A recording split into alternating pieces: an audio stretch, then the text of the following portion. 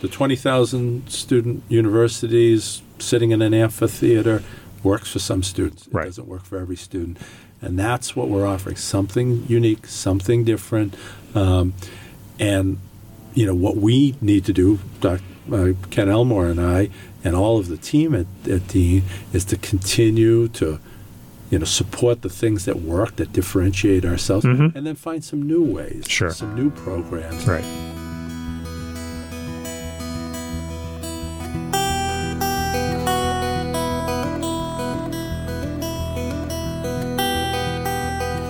Steve Sherlock here for Franklin Matters, Franklin Public Radio, anywhere on the internet, WFPR.FM, and in the local Franklin, Mass. FM dial at 102.9. Here today, we're in studio for a special session with Dean College Chancellor Ed Augustus. Ed, welcome to the studio. Thank you, Steve. Good to be with you. It's good to have you. And for the listeners, I hope you come back. This is going to be, I think, potentially a series, and we'll determine how much of a series it is. But I've had a chance to meet you at certainly the town council when you and the president came in and outlined what you're doing, and then I saw you at the downtown partnership meeting. But for those folks in Franklin who haven't heard, can you give us a little bit more of your background, your story, and we'll get into more of the details around what you're doing here, but we can start that way. Well, I usually say I was born in a log cabin and go from there, but I'll we'll put that aside. Yeah. I'm born and raised in Worcester, so not too far away.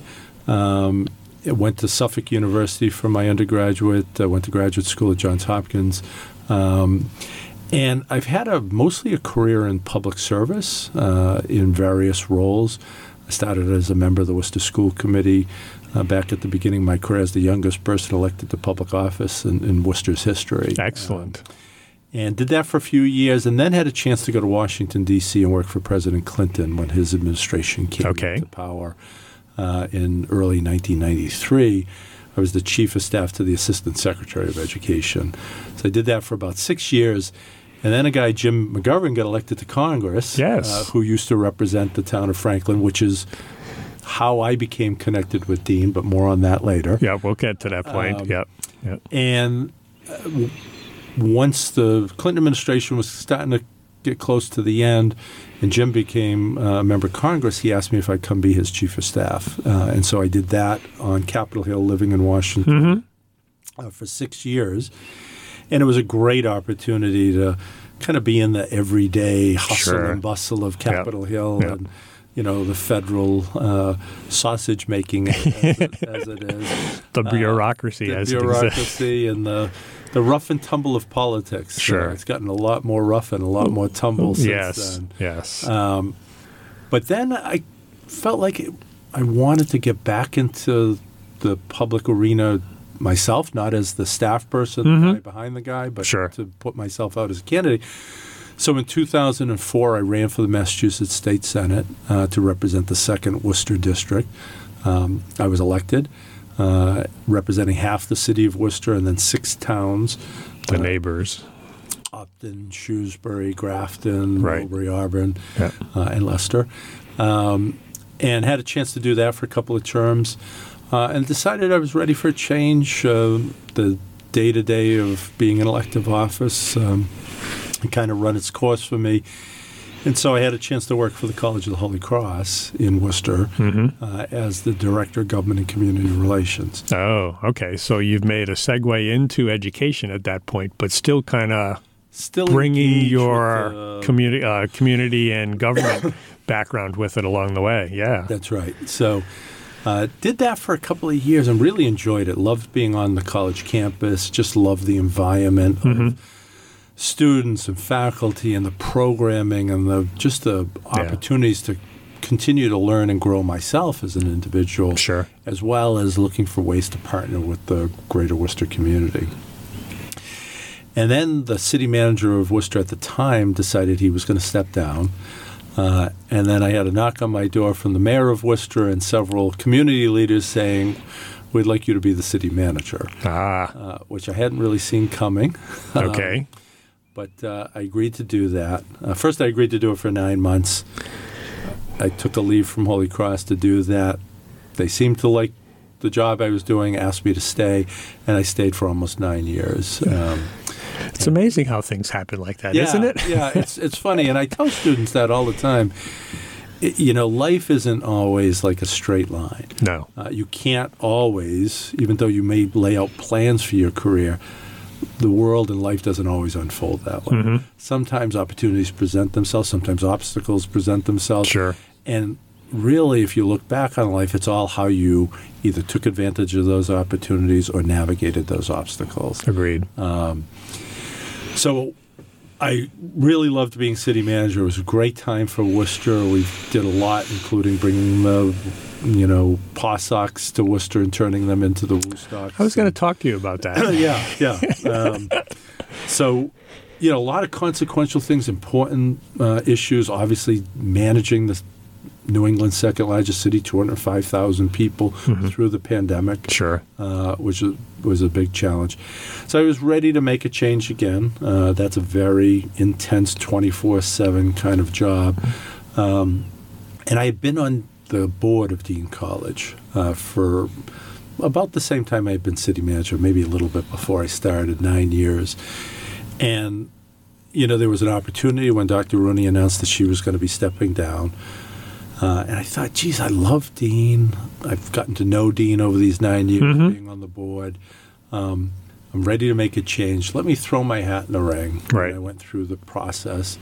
And, this past May, when they got to the end of the process, the board chair called myself and now the president, Ken Elmore, in and said, we basically want you both.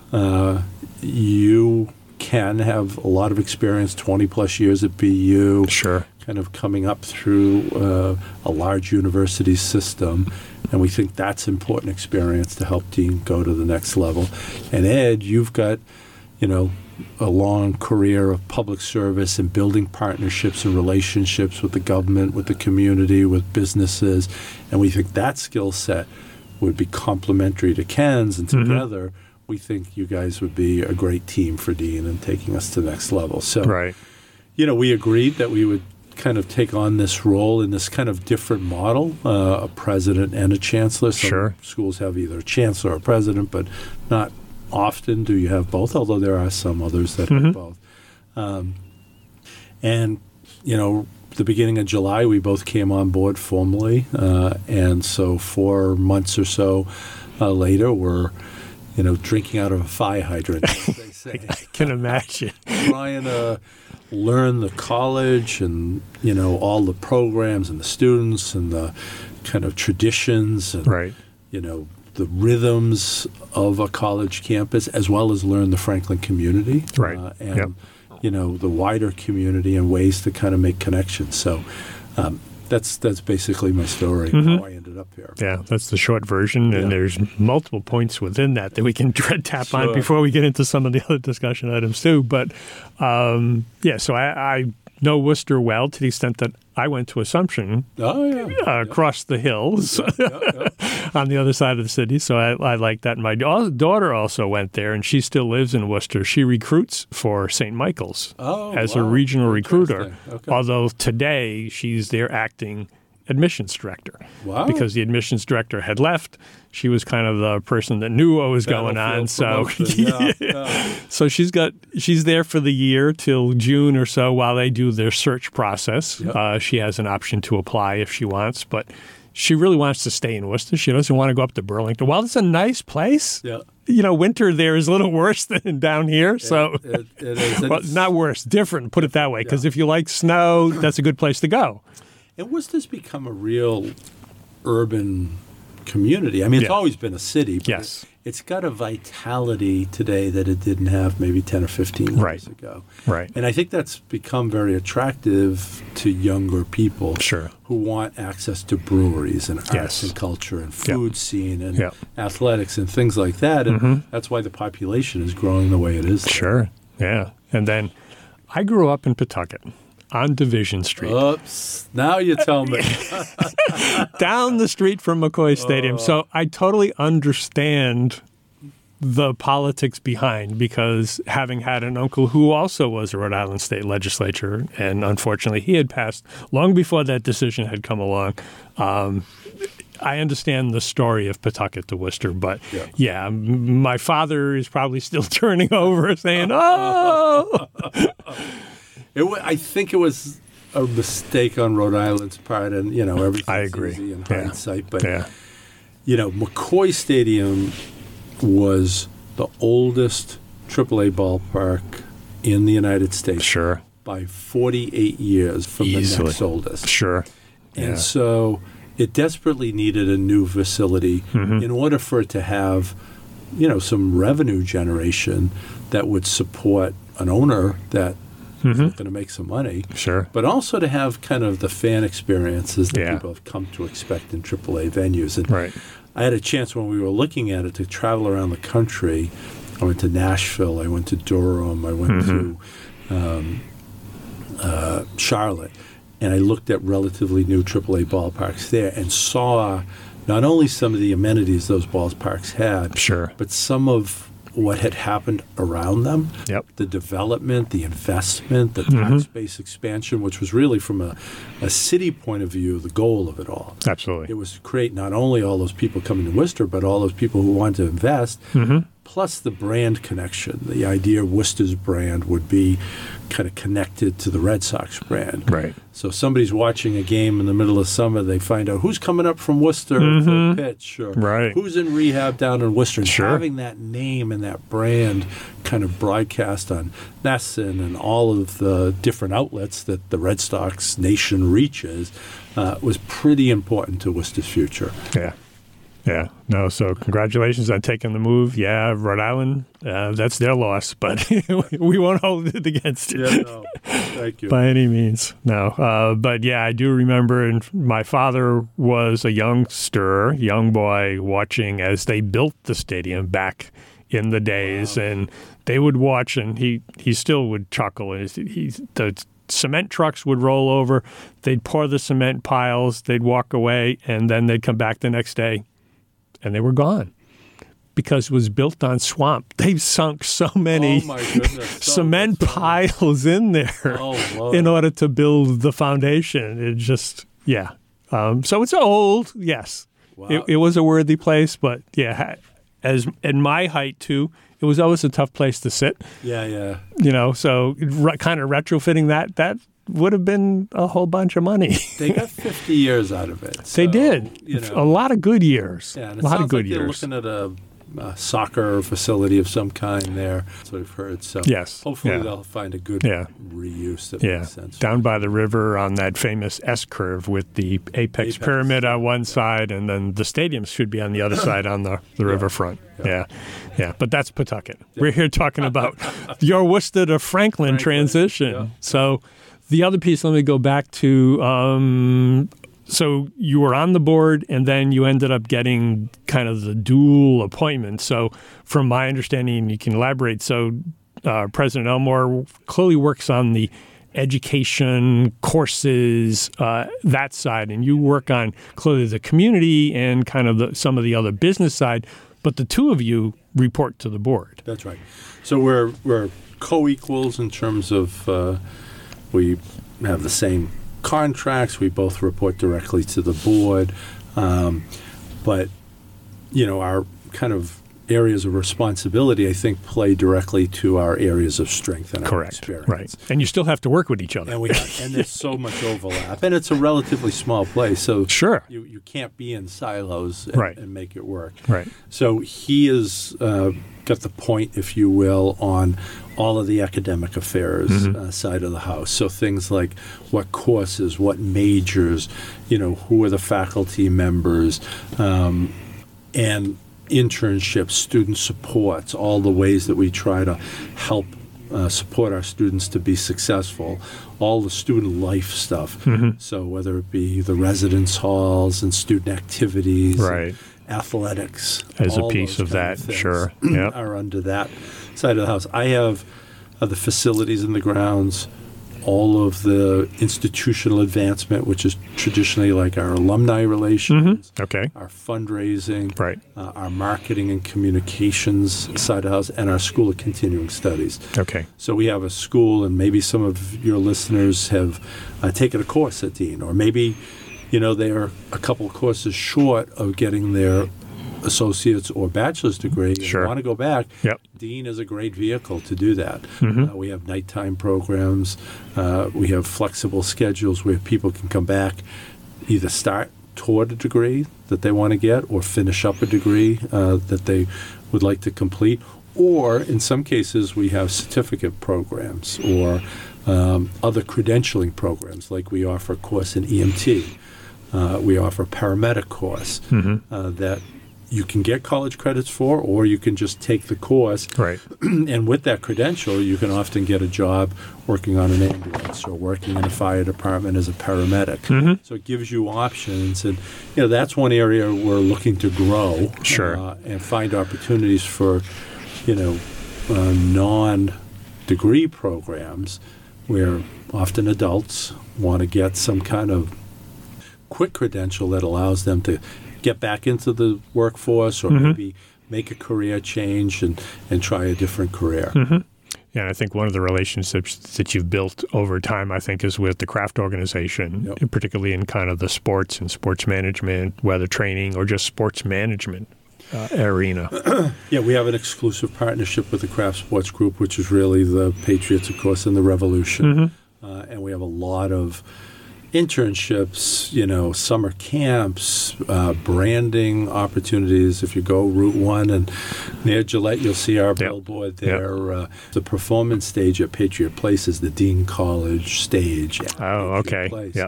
So over the course of the year, when different acts are performing there, the ability to kind of see the Dean logo, the Dean brand there is important.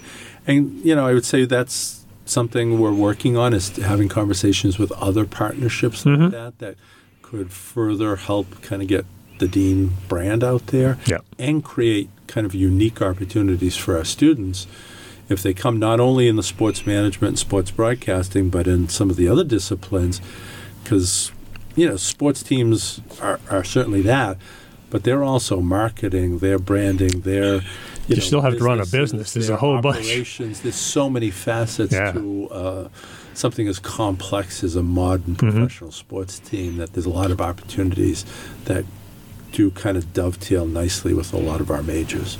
Yes. And then going back to one of the quotes that I remember, or at least stuck with me when you came to the town council meeting to introduce yourself and President Elmore, you mentioned, I think it was you, may have been President Elmore, but you acknowledged that there was kind of a perception in the community about this moat around Dean and how you were looking to build bridges. And towards that end, clearly, I think that's where some of your background clearly will help. And then you've actually started that in having the First Neighborhood Alliance Association meeting. So that's the start of the process, which has been teased, and now it's happening. That's all goodness. We have our next meeting coming up next week, our second meeting. And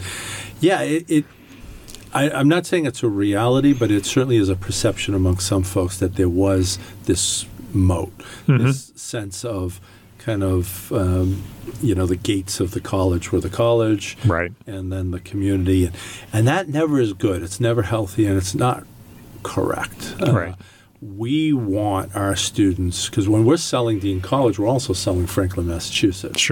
We're not in a bubble. We're in a community. You're in the smack in the middle. Exactly. And our students are going to want to go off and have a pizza or, explore some of the things that the town has to offer. If you have Harvest Fest, Arts and Culture Fair, we want our students going there, enjoying that, and having that as part of their 4-year experience at Dean, because it makes them better rounded students. It makes them happier students.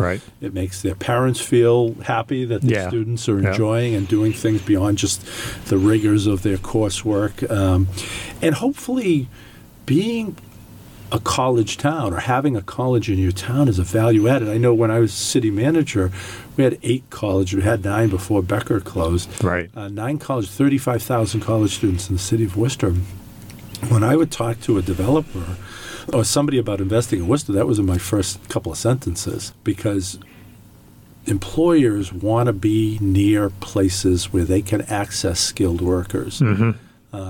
And also just quality of life. People really, at all ages of their life, a lot of times as people get older, they retire, they want to be active. They want to keep their mind active. They want to kind of stay engaged with the world, even if they're not going to work every day. And being proximate to a college campus where you can attend a lecture for free, Right. you can go to a performance, or you can go to a ball game. Sure. You can do things that are almost always free.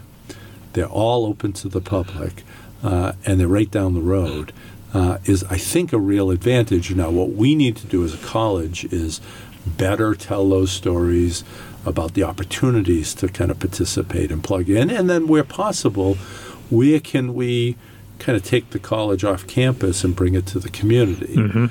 We're having a conversation with the Senior Center right now about maybe a Dean College lecture series at the Senior Center. Correct. Where we would bring various faculty members maybe once a month and talk about an interesting topic from the psychology department or the history department or the art department. Right.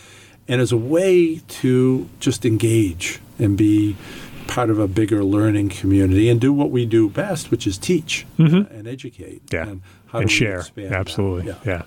Yeah. And the other piece, coming back a little bit, at least in terms of the educational environment, and that's one of the challenges that I'm sure you're aware of and facing, at least through my daughter's info, et cetera, and then with the closings of the various colleges, there's more of that likely. And clearly thereby becomes, well, how is, quote, little Dean going to survive going forward? So I think that's going to be, if not already, one of your significant challenges. You've got some niches already, but then are those truly going to be financially viable as a niche to enable Dean to survive going forward? Well, you're right. I mean, there's two kind of pressures that have come to bear on small liberal arts colleges, particularly in the Northeast, but nationwide. One is post-pandemic. There's about 1.2 million fewer students in colleges across the United States. Right. So that's a challenge for all of us. It also is a challenge that, particularly in the Northeast of the country, our population is not growing as rapidly as it is in the south of the country, the western part of the country. And so, you know, not to give you a history lesson here, but obviously the United States kind of started in the Northeast. And so gradually go west. Yeah. And concentrations of institutions grew up where the population was. Correct. So the Harvards, does that go back to the 1600s, et cetera, all started here in New England. So we're very fortunate to have all those great colleges and universities here. But as the country is growing, it's not growing evenly. No. So college-age students and future college-age students, they're not coming from New England, from the Northeast, at the same rates that they used to. And so everybody has to figure out, how do we get our piece of smaller cohort of high school graduates every year? Yeah. And some of that is, to your point, about how do you differentiate yourself in that market? How do you say, I'm not just another cookie cutter, but I've got something unique and different? And I think Dean has a very powerful story to tell, whether it be some of the partnerships we talked about, but also we have what we call our arch learning community. We have a lot of students who might have different learning styles, who, you know, have some diagnosed learning disability. Okay. They have very high IQs, great ability, Right. but need some supports in order to, you know, overcome some of the challenges that they have. They can do the work, but they need those helps or those accommodations to be able to do that. And I think Dean has really done an outstanding job of providing those opportunities. And that's part of what we mean when we talk about the Dean difference. Right. It's a small classroom environment. It's a small, intimate campus. So you cannot get lost at Dean. If you come to Dean, you're professors are going to know who you are. Right. They're going to know when you're having a good day and a bad day. Yeah. The folks who work in the dining hall are going to know that. They're going to call you by name when you walk in to lunch. They're going to say, "Hey, Steve, what's up? You don't look too happy today." Engage you in a way that if you're at a university with 20,000 students, you never get. You're more of a number lost in this. And that's a differentiator. The 20,000 student universities sitting in an amphitheater works for some students. It doesn't work for every student. And that's what we're offering, something unique, something different. And, what we need to do, Ken Elmore and I, and all of the team at Dean, is to continue to, support the things that work, that differentiate ourselves, and then find some new ways, some new programs that continue to kind of allow us to deliver the great educational product we do. Indeed. I think slightly picking up on that in terms of a kind of a segue, I was fortunate to attend the Leadership Institute talk that Dr. Steinberg, and we had a good rapport with him, and it was a lot of interesting conversation there, a lot of anecdotes for some trivia buffs as well. Yeah. And then former Governor Dukakis. And one key theme effectively, and it may just be me and the nature of what I do, I'm always listening, et cetera, but that seemed to be a cool point from both of their perspectives, that they touted listening as a skill to be developed. Yep. And I think, having heard your story now a couple of times, I think that's one of the things that you do as well, and thereby that's helped your own development. And certainly will be called upon, as you just elucidated. You need to figure out now with Ken in terms of how are you going to manage to make Dean survivable as, the Dean difference plus. Yep. I think, maybe the era of social media has lots of pros, it has some cons. And if one of the cons is it is a platform for people to share what they're thinking, what they're feeling in real time. But I haven't seen it as being a great tool to help people listen. Right. It's getting it off your chest, reacting in real time. And again, all the kind of analytics that go behind what ads and what things you see are designed to prompt you to emotion, to action, et cetera. Right. And maybe it's my political background, but I hope I've become kind of skilled at trying to listen. I'm trying to find common ground. Yes. I'm trying to find some place that even if you and I were, debating a bill, I'm trying to find out, where do we agree? What's that Venn diagram where we overlap, and how do I hone in there and then build out from there? Right. Or, geez, you have a need and I have a need, and how do we kind of help solve each other's needs? Yeah. Agree on an end point and then try and figure out how we're going to get there. Exactly. Yeah. Exactly. So, and, it was interesting. I think it's an astute observation on your part that you have two people phenomenally successful. Dr. Steinberg, 42 years in professional baseball, all sorts of teams.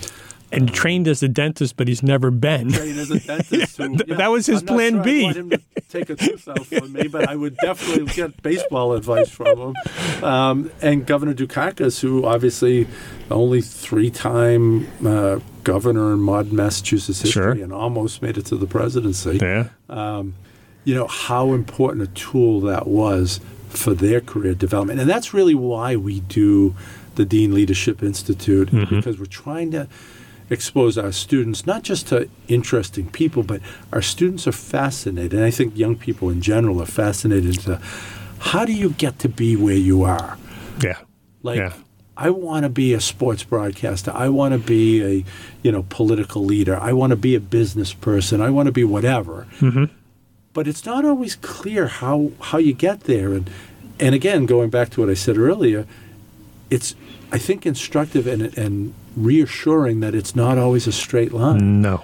Like, you think you're going to be a dentist, but you ended up with an internship with the Baltimore Orioles as a young person, and all of a sudden your life changed. Right. And I think those are cool opportunities for us to share with our students so they, feel excited and empowered and kind of help them diagram, hey, I might be able to get there, or there may be paths that I hadn't even anticipated I should be open to. Yeah, and I think even looking back in terms of my own development, I went to school, English major, education minor, to teach. And yet the teaching opportunities were not available full-time at the time. I subbed successfully for 6 years. I coached track and cross country with the high school as an assistant for 6 years. But then when I met the person who was going to be my wife, and she was teaching Catholic school, and I was making more as a sub part-time than she was. It was like, let's see if we can do something different.